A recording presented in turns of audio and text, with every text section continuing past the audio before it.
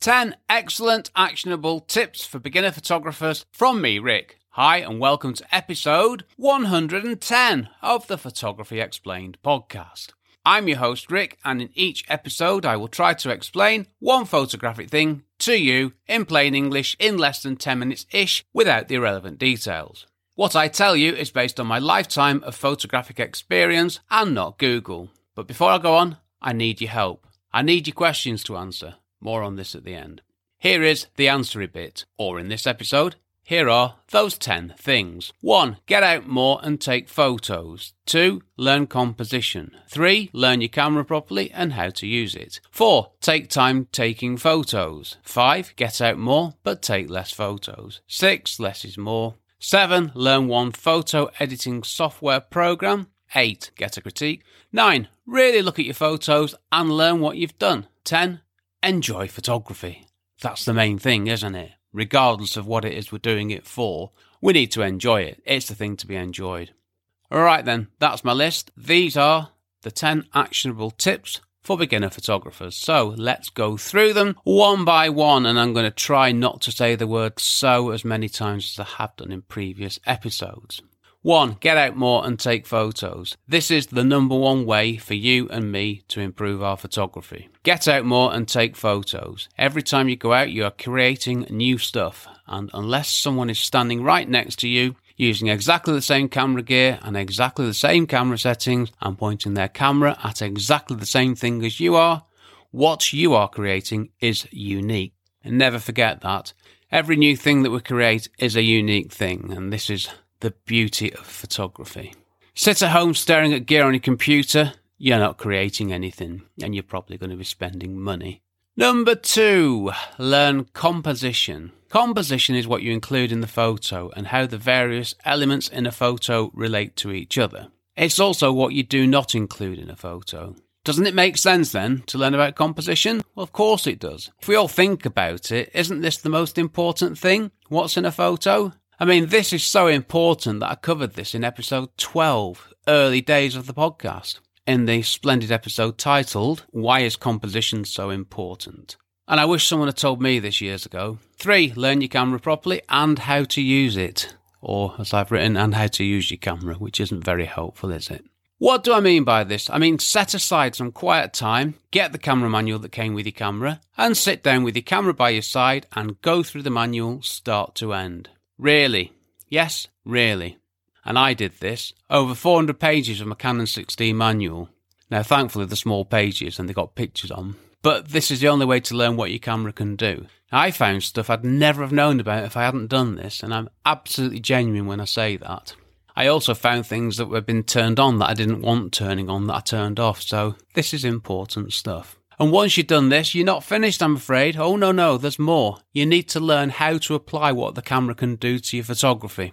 And there's even more after that. You need to look at your photos and understand what your camera's doing. So that's the techie bit over. Number 4, take time taking photos. I used to turn up at a location. I'm going to say that again. And that was a bit of techie stuff now. Now I'm going to move on to some more, holistic stuff. Hope holistic's the right word. We'll find out. 4. Take time taking photos.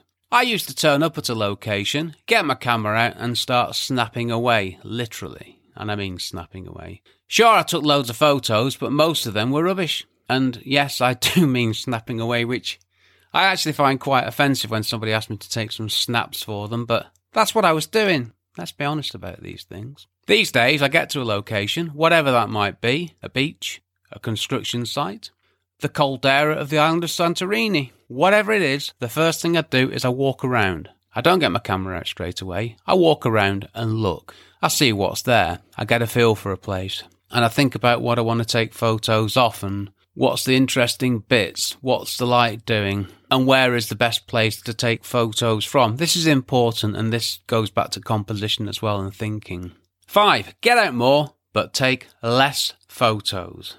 Yes, get out more, but take less photos. Would you rather have 500 mediocre photos or one stunning photo? Would you rather have 500 photos that are no use or one excellent, shiny, brand new contender for your portfolio? Now, I know which I'd rather have. So what's my aim on a sunrise shoot? Well, my aim is to get one excellent photo. If I get one excellent photo, mission accomplished. Now, I'm not saying I restrict myself to taking one photo, not at all. But what I am saying is that I find the best composition and try to get the best photo that I can of that one composition. And I mean one photo. I really do mean this, by the way. I used to take hundreds of photos, and one of the problems when you take hundreds of photos is you got to find a decent one amongst them. So if you concentrate on getting one decent photo, then you're narrowing down the time it takes sorting stuff, which is something I hate doing in Lightroom. I even apply this on a commercial shoot. If my client needs 30 photos of an image of... If my client needs 30 photos of an image, oh dear me. And on a commercial, I'm going to keep that one in. And on a commercial shoot, if I'm going to give the client 30 images, if I only take 30 images, I've nailed it. Now, this doesn't happen. One day it might, you never know. Number 6, less is more. Talking of which, I'm talking about pretty much anything and everything here photography-wise.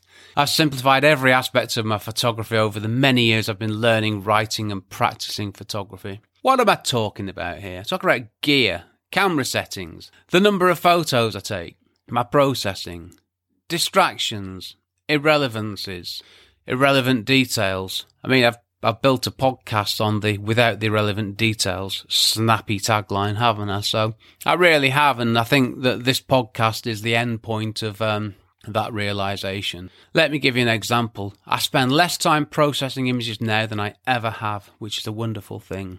Now, I know you have to go through the process of trying out new stuff and working things out for yourself. That's fine and important. Don't think, though, that you'll be struggling forever with an endless array of options and choices. There is light at the end of the tunnel, and I'm here to help you get there quicker. It's nice of me, isn't it? 7, learn how to use one photo editing software program. I use Lightroom for everything other than when I need to remove something, when I go to Photoshop, and I use Luminar to change the skies. That's it. That's all I do. I've tried pretty much every editing package out there in the past, and I was rubbish at all of them. Now I like to say I'm excellent at Lightroom. I mean, I've been using it since 1.0, so I should be really.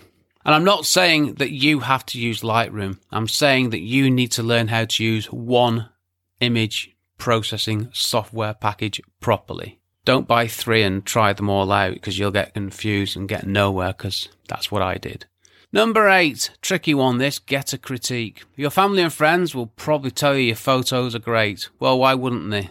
They do love you after all. Well, I hope they do. Get a critique from someone who knows about this stuff. So why do I say this? Well, when I applied to join the British Institute of Professional Photography, the BIPP, I submitted a portfolio and had a review with my mentor, and he was a Hasselblad master, no less. And do you know what? I wasn't as good as I thought I was, and that was one of those moments when my photography went from competent and okay to another higher level. Now, this was for sure a turning point for me, and like so many of these things, I wish I'd done it years ago. If you're going to do this, though, you have to take the feedback on board. You can't just get someone to give you an honest critique and then ignore them. There's no point. Number 9, and really look at your photos and learn what you've done. So if you're going to get someone else to critique your work or not, you still should do this. This is really study your photos and ask yourself what you like about a photo, and possibly more significantly what you don't like about a photo. You need to look at your photos coldly and dispassionately. I should have stuck with coldly, shouldn't I? I mean, no one knows that you got up at 2 a.m. and walked for 20 miles through driving snow, risking life and limb to get that photo. All the person knows who's looking at the photo is what's in the photo. They don't have the backstory, they don't have the emotion, they don't have the time invested in the photo. Now, this is a really good thing to be able to do. Look at your photos with the eyes of someone else, with brutal honesty. Now, this is not the same as getting a critique, and getting a critique will help you to do this, but looking at your photos like this will help you to improve. Number 10, enjoy photography. Well, I've been practicing photography most of my life, and I'm quite old. The other day we went for a walk by the coast, and I took my Olympus little Micro Four Thirds camera with me, and I absolutely love taking photos. And I was doing this for pleasure, not for money, not with commercial pressures, just for enjoyment. I've got to be honest with you, I've not been doing this enough recently. I spent too much time in front of my computer, so getting out and about and taking photos, it was an absolute delight. More on that in the talky bit. The talky bit. If you're a beginner, if you are a beginner in photography, you need some help and guidance, and that's what I'm here for. This list is not your usual list, which is why I love doing this stuff. I try to tell you things that will actually help you and will have the biggest positive impact on your photography. I also want to get away from the gear-centric areas of photography, which is why there's no mention of photography gear here. I mean, use what you have, sure. Use what you have. Sure, buy the best gear you can afford, but learn properly how to use it and use it. It is better to be out taking photos than it is looking at gear. As I said the other day, I was out with my Olympus EM5. I only took the 14 to 42mm lens. That was it, nothing else, and I had a great time. I left all my fancy full-frame stuff at home, and I didn't miss it once. What do? Well, I enjoy my simplified approach to my photography. I'm enjoying photography more now than I ever have. This is what I love to do. Big takeaway. Get out and take photos and do the things I've told you about in this episode, and you should see big improvements. Right, related episodes. Well, check out the episodes page on the podcast website to find out what I've spoken about in the previous 109 episodes. There's too much to list that's related to this, to be honest with you. I mean, this is pretty much what my podcast is all about, isn't it? Point of order here. Why do I say to be honest with you? I know it's just a saying, but I'm not really sure why I use it. I'm implying that... I've actually written this down.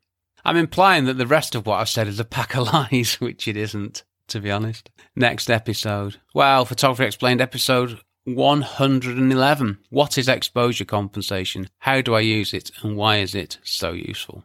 I'm enjoying these episodes about cameras and settings and how we use this clever stuff to help us take better photos. So I'm continuing on that rich seam of information, which I'm finding very enjoyable, and I hope you are too. Shout out to me. Why not? Nobody else is asking for one. Get your question answered. This is what my podcast is all about, answering your photography questions. So please get in touch with your question, and not only will I answer your question, but I will give you a shout out on that episode, which has to be nice. Just head over to photographyexplainedpodcast.com/start.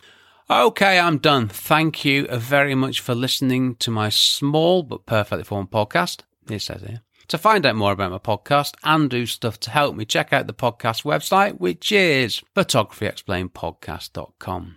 Well, this episode was brought to you by water. I made a cup of tea before I started recording this, and that's been sat there brewing for a good 20 minutes. I'll let you know in the next episode how I got on with it. I've been Rick McAvoy. Thanks again very much for listening to me and for giving me probably more than 10 minutes of your valuable time, and I will see you on the next episode. Cheers from me, Rick. My brand new course, How to Become a Real Estate Photographer, straight talking advice for beginners to get you making money quickly and build a career, is available to buy now. Find out more at rickmcavoyphotography.com/courses.